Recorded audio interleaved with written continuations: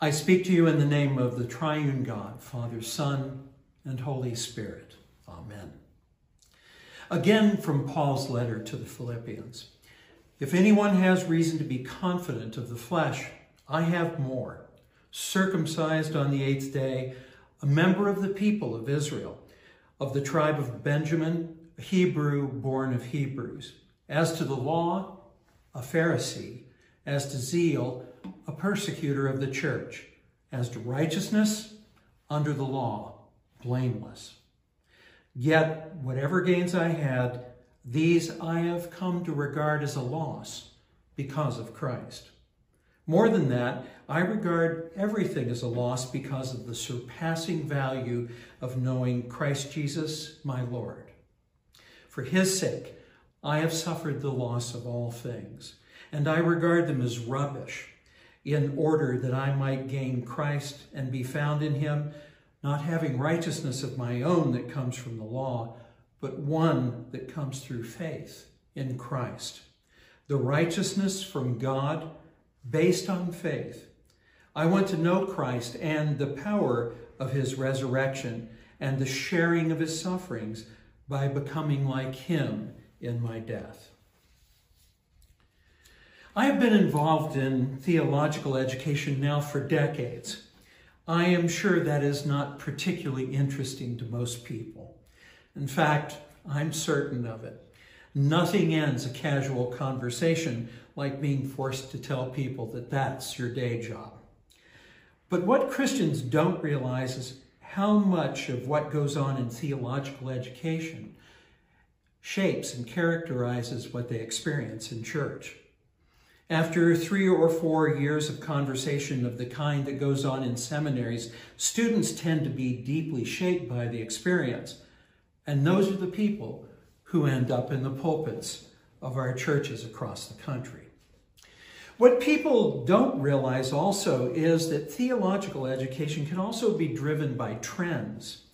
Over the time that I've been at this, various times along the way, seminaries have been focused on single themes: prophetic preaching, insights borrowed from psychology and family systems, leadership styles, post-colonial studies and perspectives, and now critical race theory. So, in a year when we would like to return our experience of 2020 for a refund, it's not surprising to find that churches are borrowing on the latest material from the seminaries in order to chart a way forward. And with critical race theory, what we have come to find along with them are all the attendant assumptions that accommodate those theories. Writers on the subject differ, of course, and I don't want to suggest that they are all cut out of the same mold. But there are some fairly common claims made. The assumption that race drives human relationships to the exclusion of almost everything else. The conviction that racism is an inherited trait traceable to a history of exploitation. The implication that some people are necessarily perpetrators and others are inevitably victims. The notion that any progress that we have made historically in healing racial relationships were in fact a covert effort to reinforce racist advantages, and the implication that there is no progress or freedom to be had from this all-consuming failure. Missing from this alternative account of who we are, what we need, how we change, and what we can hope for is any reference to Christ.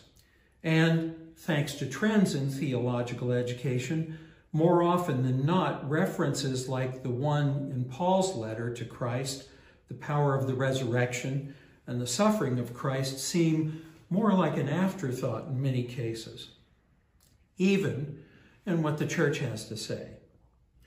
Reading the letter to the Philippians, it isn't hard to imagine what Paul would have made of this tendency. As different as the problems were in Philippi, the church there was facing challenges that bear on our own. They were overwhelmed by the tensions of living in the Roman Empire.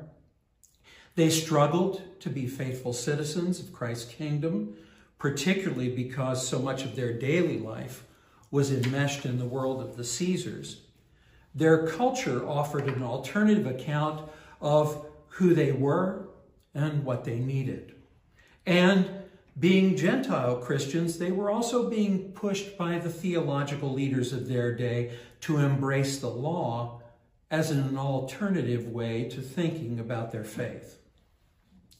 Noting that he has tried that path and is being recommended to them, and that his credentials are in that regard are comparable, even superior, Paul cuts to the issue in terms of what is being taught in what we might call the pulpits of Philippi. And he offers one and only one alternative to what they are hearing: a knowledge of Christ, the power of the resurrection, and solidarity with Christ's suffering. According to Paul, it is Christ and only in Christ that we find out who we are, what we need, and how we can change. And pairing the power of the resurrection with participation in Christ's suffering, in a handful of words, Paul also paints a picture of what we can hope for.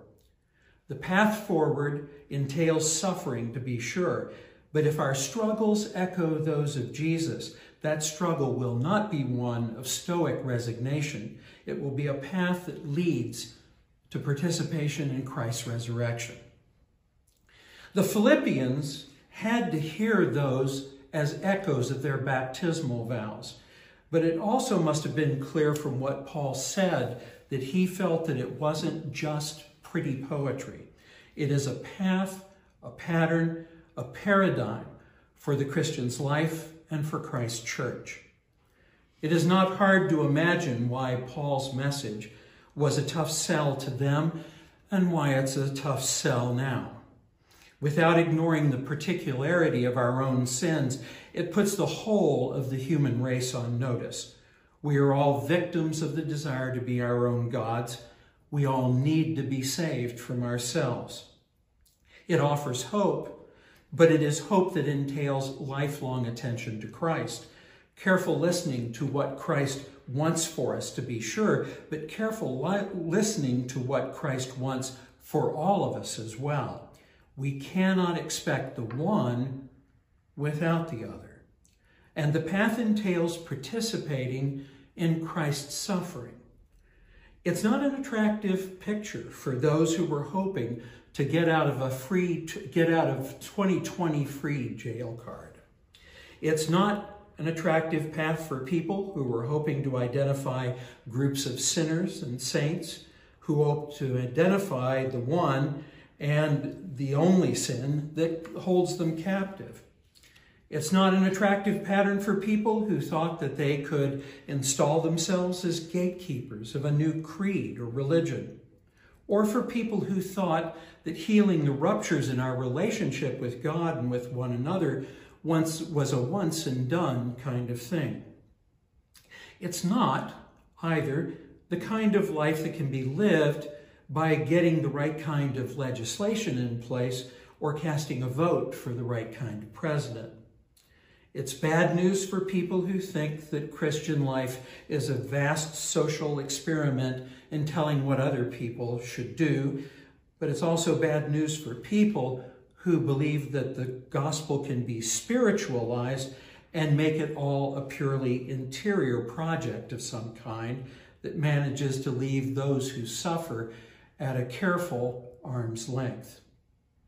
So, while we may learn from contemporary study of race relations and other conversations, they will never work as a substitute for vulnerability to the call of Christ on our lives.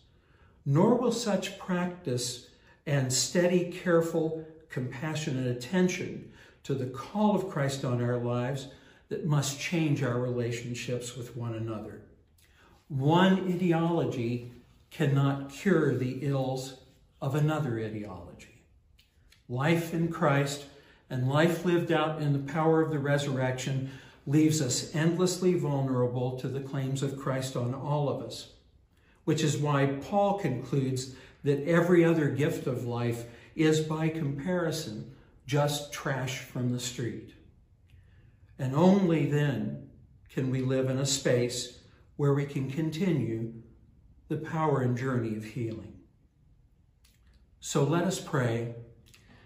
Jesus, Lord and Savior, let your love grow in us, a love that only you can give, a love that leads back to you, a love enduring and strong, offering mercy and forgiveness, offering hope and restoration, born of devotion to you, to your purposes, in others and in ourselves, that in love, in its power and strength, we might be led out into the world, into places marked by loss, into places marked by grief, into places marked by loneliness, into places marked by injustice, that in loving others, together we might find you, loved by you, and as a result, together find peace.